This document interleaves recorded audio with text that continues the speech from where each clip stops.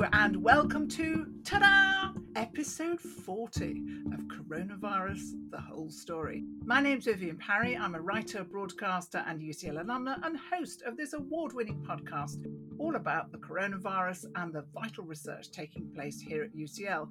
Now, unlike March 2020, when you may remember the weather was spectacular, the last few weeks of lockdown 2021 style have seen rain, snow, ice, rain, and then a lot more rain. It's been dark, freezing, it's been miserable and unbelievably muddy. Like me, your thoughts may well have been drifting to azure seas and a bucket of sangria. But many countries are tightening their borders to protect them from new virus strains such as the UK variant, and foreign parts seem more and more like an impossible dream. So in this week's episode, I'm going to be talking to the UCL experts about international travel during the pandemic and what we can expect in the future. Today, I'm joined by Professor Andreas Schäfer, Professor of Energy and Transport at the UCL Energy Institute, Director of Research at the Bartlett School of Environment, Energy and Resources, and Director of the Air Transportation Systems Laboratory. Andreas's team provides consultancy to leading transport industry through UCL Consultants Limited, part of UCL Innovation and Enterprise. He recently concluded a piece of consultancy into the hybrid electric market and is an expert on the need for electric planes in the future. I'm also joined by Kirsty Diaz-Watson, a UCL alumna and French graduate, who's now managing director at Priestman Good. Priestman Good are a design consultancy that work with clients in the travel industry, from trains to planes to spacecraft and everything in between. And last but not least, my third guest this week is my old friend and colleague, Professor Sir Jonathan Montgomery, who is Professor of Healthcare Law in the Faculty of Laws.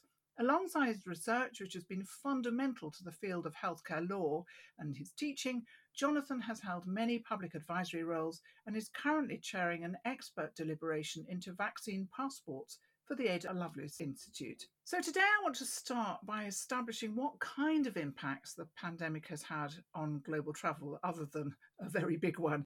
Andreas, first of all, what kind of changes have we seen within the travel industry over the last year? Well, I think it's fair to say that the pandemic had the largest sustained disruption on transportation since World War II. And particularly hit was the aviation sector, perhaps not surprisingly, because most of it or much of it is international by definition. And if there are no customers, there are no revenue streams. And as a result of that, the airline industry had to cut back in terms of the workforce, in terms of the aircraft fleet it operates. And these reductions had, of course, propagating effects upstream and downstream of the value chain. So upstream towards the manufacturers of aircraft, engines and suppliers, airports, and downstream to the entire travel industry, which includes hotels, restaurants, car hires, and so forth. And it's not a question of simply opening it all up, is it? Because it would take time to open it up, presumably. Yeah, well, demand for air transportation very strongly depends on income. Many folks have been disadvantaged by the pandemic and as a result simply couldn't afford to travel by air anymore before they recover. In addition, as you lined out at the beginning, borders have been closed and immigration rules change. And also people become increasingly nervous about getting infected while they travel. So all of these factors would have to be addressed in order for air transportation to recover. How long do you think these impacts will last from an economic perspective? Well, it will critically depend on the availability and effectiveness of vaccination programs. And related to that, about country policies when they would open the borders again for travel, and for passengers when they can afford to travel, and again, how risk averse they are in terms of potentially getting infected when they travel. We shouldn't just think of the travel industry itself. I mean, you've already mentioned the effects on, for instance, manufacture of planes, but also there's a big impact in countries where tourism is the only industry. We've heard about safari holidays, where that's having an impact not only on the local population, but also on the wildlife. Absolutely. And many of these countries, they have the unfortunate situation that they are located rather low in the income scale, and they are penalized perhaps most severely from the pandemic. You're absolutely right. Another area which is very relevant to academics is that the Congress trade has shut up shop and everything is online. That's a big sort of slug of travel, that kind of business travel. Do you expect that to return? It will return. The only question is when. We are by far too interconnected in order to suddenly change our way of life and our way of work forever. So it's just a question about when, not whether. Now we're saying when should we, but it's should we do it at all? Because with many of us shut inside and not travelling, commuting for the moment, we're thinking, well, we're seeing how the air is so much cleaner, the streets are quieter, and we're all beginning to reflect on our lifestyles before the pandemic and how they had such a big impact on the environment. Is this a conversation you see continuing to address as we return to normal? And how might that change the airline and travel industries? I suspect that there will be a short-term impact on demand, also because people may become more conscious. But I can't imagine that air transportation demand would not rebound. So the current situation of the pandemic certainly makes us aware, or perhaps more aware, about the challenges that exist for greening the industry, if you wish. But the pandemic itself cannot sufficiently incentivize the industry to become greener, because in order to do that, we need disruptive technology. And that technology is extremely expensive. We're talking about tens of billions of dollars of development costs. And without any revenue streams, there's no way the industry can fund such a transition. So what we need is government intervention in order to enable such a transition. In France, President Macron has funded the survival of the French aviation industry with 15 billion euros, and 10% of that amount, so 1.5 billion euros, is dedicated to developing green aircraft. Also, the UK has a similar program, although significantly more modest. And we see these initiatives also in other parts of the world. Thank you. I want to continue this conversation about the future, but come to you, Kirsty, because the travel industry is presumably adapting to this new normal, as in the new normal after we start to travel again. How has it changed already, and what kind of change do you see happening for the future? I think that we are seeing kind of immediate changes in terms of passenger sensitivity to hygiene and cleanliness, for example. And we're working immediately to look at, for example, retrofitting hand sanitizers on board trains.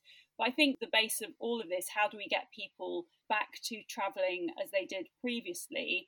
Well, I think probably their habits will have changed forever and we will travel differently perhaps in the future.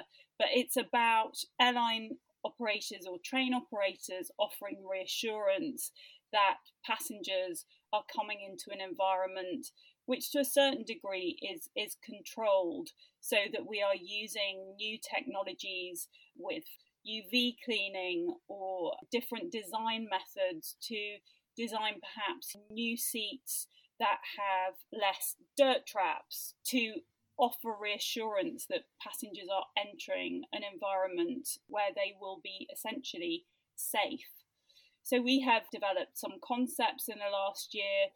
We developed a concept called Pure Skies, which looks specifically at this. So using antimicrobial materials and finishes, looking at really offering personal space, which is kind of more controlled, more hygiene, and through digital offering kind of more touch-free features. But do you think, Kirsty, that it has also affected the kind of destinations that we want to travel to? I mean, I know that all of us, frankly, we'd go 5 miles away, never mind 500 miles away, simply because we want a change of scene. But I wonder whether people are thinking more about places that they don't feel that there will be so many people, Or maybe it will be that we are seeking people. In terms of destination, I think that, just to pick up on a point that you made previously about people being more aware of the sustainable impact the last year has had on travel, I think we're definitely seeing, particularly in mainland Europe, a desire to travel more by train. We're seeing the networks of, for example, night trains expanding in Europe. So different European rail operators are signing agreements to expand the network of how we travel across Europe. So I think there's an increased appetite to travel differently. And in terms of, I suppose, caution about travelling to countries where we perceive there might be greater risk, I think that in the short term might determine people's choice of destination. But ultimately, and I think this was borne out last summer, people have a natural great desire to travel, and that will continue. But I do think, without question, environmental awareness is on the increase, and we absolutely embrace that. And presumably also another thing that travellers will want is guaranteed consumer protection, because one of the things that we've seen is this dreadful problem of trying to get refunds on tickets and having to cancel at the very last minute because a country has shut its doors or a new variant has appeared. And we're going to be with this problem of new variants for some time to come, and they'll pop up all over the place. And it's likely that travel is going to be impacted at short notice. How is that aspect of travel going to be handled? I think we are going to see an increase in vaccine passports, for example, where you have the reassurance that you have had the vaccine and that you are confident that you will be able to travel. When you get to the airport, you're not going to be refused passage because you're going to fail a COVID test.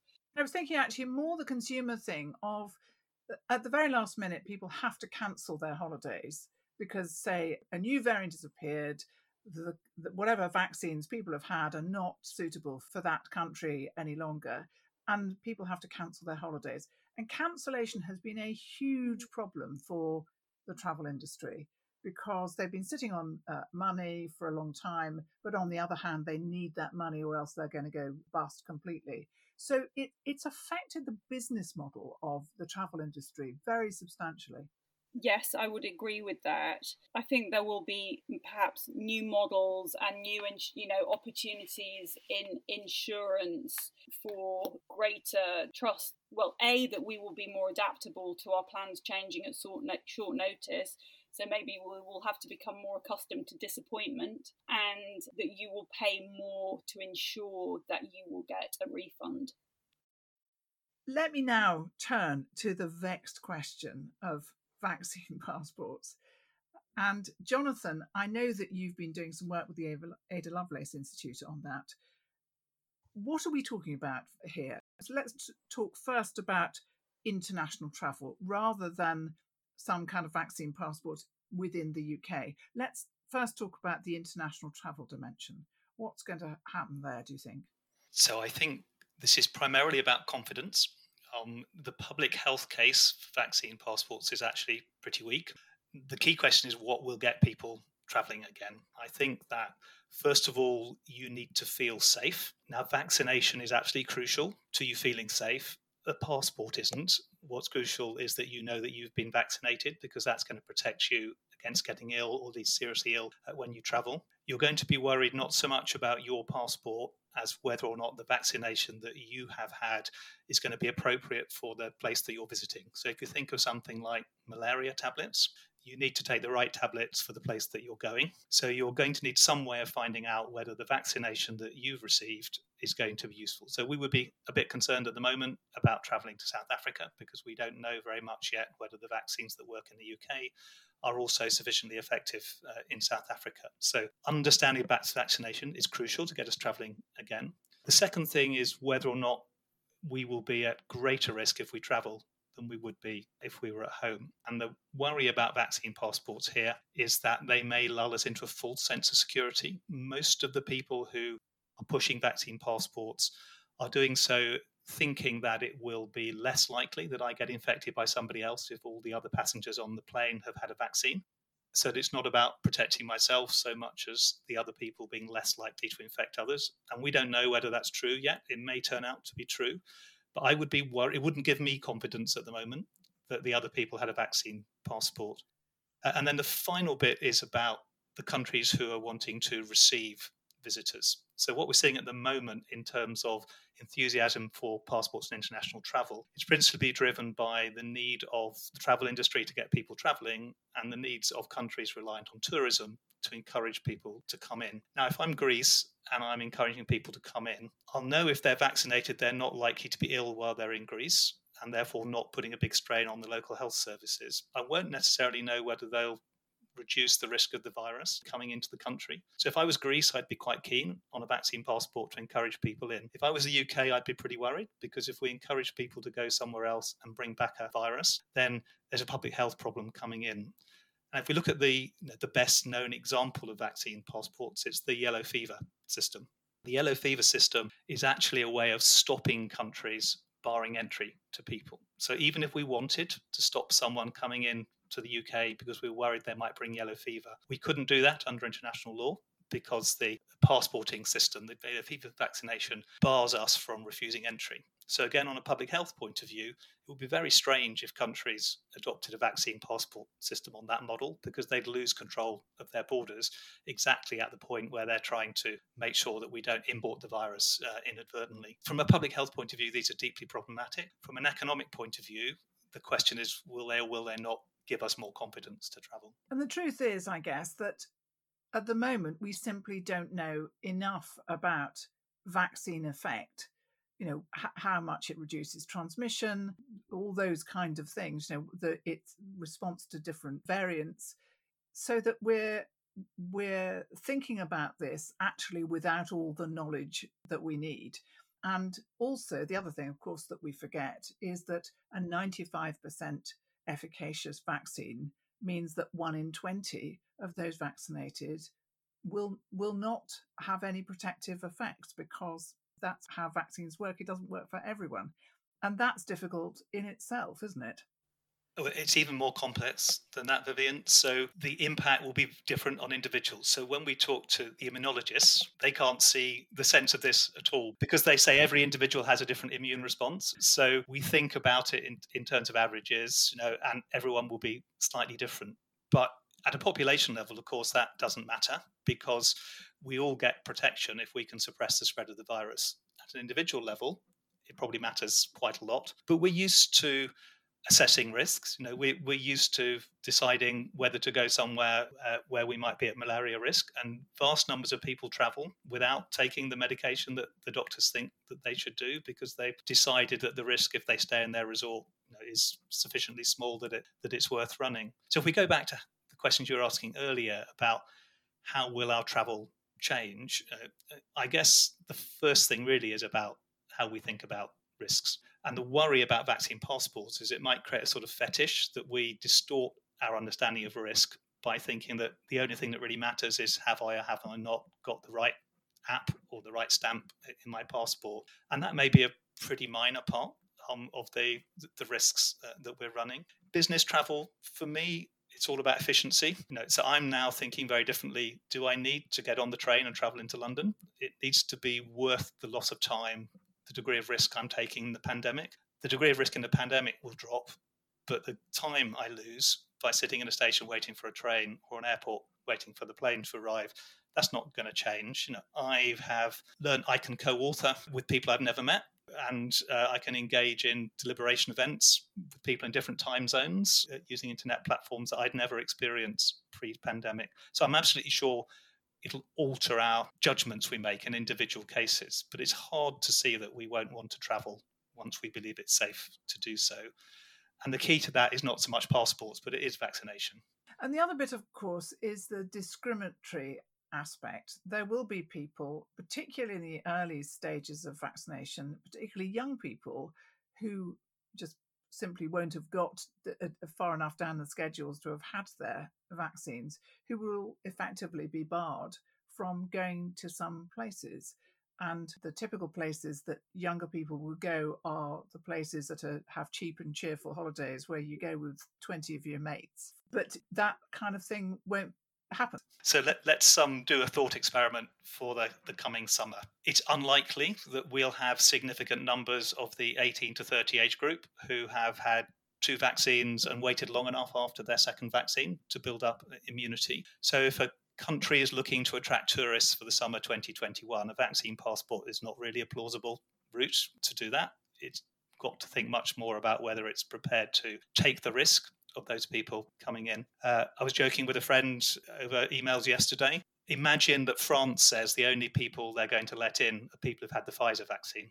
So we will have a significant number who get vaccinated in the UK programme, who will be able to go all over the world, but not France, because the president of France is not convinced that the Oxford AstraZeneca vaccine is a valid vaccine. South Africa, you might imagine, is thinking we'll only take people who've had the vaccines that work for here. So it's going to become very complicated, and it's not going to unlock travel for this summer.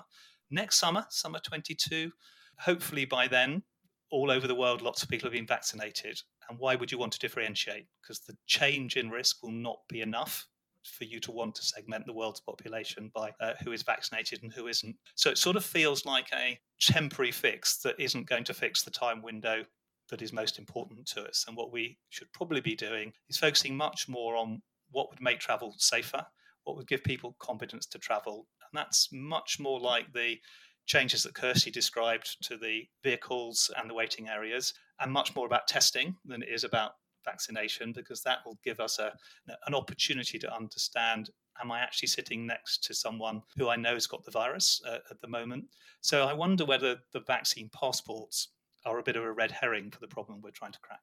Let me put that back to Andreas and to Kirsty. Andreas first, what are your thoughts on what Jonathan has just said? I couldn't agree more. I mean, he's the expert after all, but it can't be one approach only. It's a combination of measures, and testing seems to me a fundamental one, in addition to vaccination programs and ensuring that fundamentals of hygiene and so forth are maintained. Kirsty? Yes, I mean, I absolutely agree. I think it is about, as I said previously, it's offering reassurance. I think it's about demonstrating to passengers that, the environments into which they are stepping are controlled.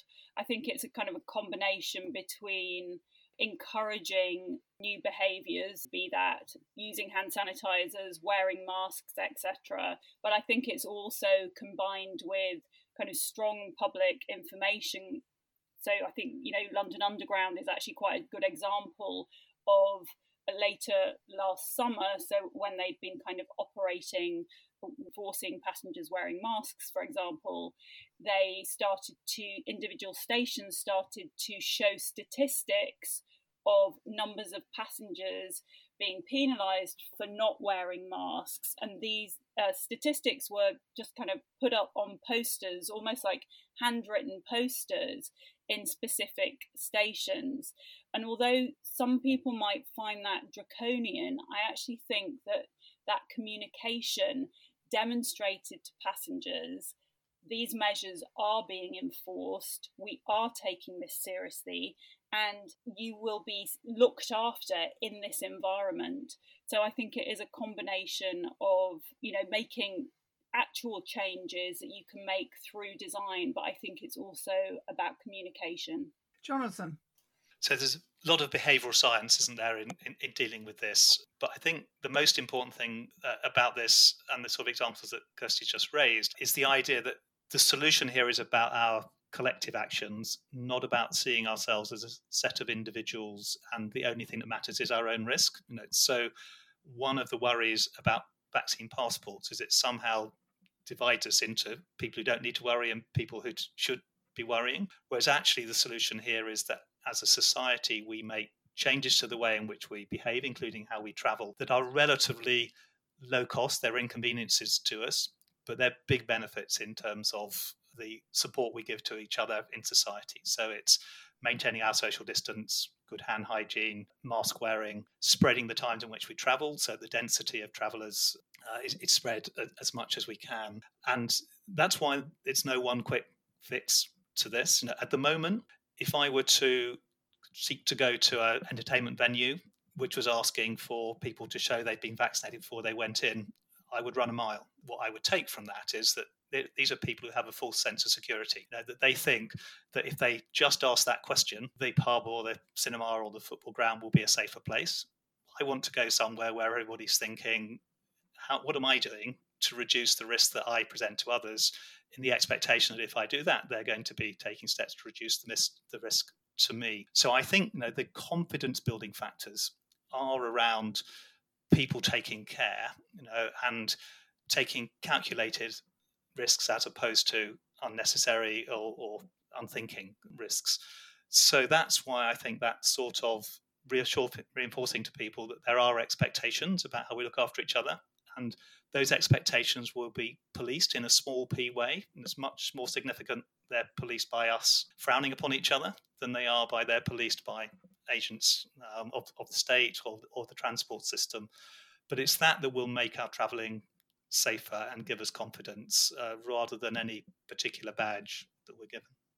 Eminently sensible as always, Jonathan, and I wish that politicians had a kind of small Jonathan-sized cupboard that they could kind of open and listen to you before they shut it again and made their decisions. Okay, so we come to the end of this episode of Coronavirus, the whole story, and in general, I give my guests a magic wand. Now, they're not allowed to use the magic wand to simply banish coronavirus, because that would be too easy. But in terms of using your wand, what one thing, and this comes with unlimited money, by the way, and unlimited resource, what one thing would you do to not just make the travel industry of tomorrow safe, but to make it resilient? Kirsty, what about you? I'll focus on the future.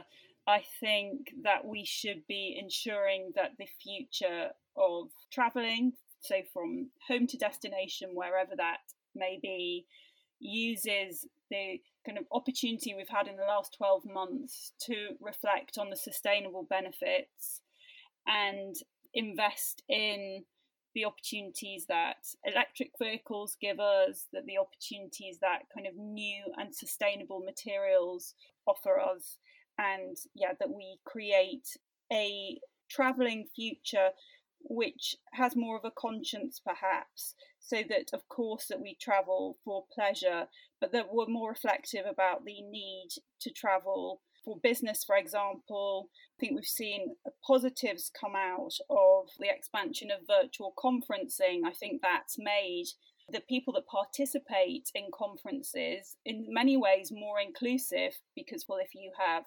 responsibilities for childcare that might have prohibited your access to those kinds of global platforms previously or made it difficult, I think they have become wider and more representative forums because they are virtual. So I realise that I've made my answer not about one thing, but yes, I'm going to go for a more sustainable future. Okay, Andreas, how about you? Is this a moment for sustainability to have a real toehold in the future of our travel? Oh, absolutely certain, yeah. But not only in travel. I think we need to look at the entire ecosystem and step back and try to better understand the challenges we are facing. There can be another pandemic after this one. In order to be better prepared, the steps we are taking now should be lasting and sufficiently grounded.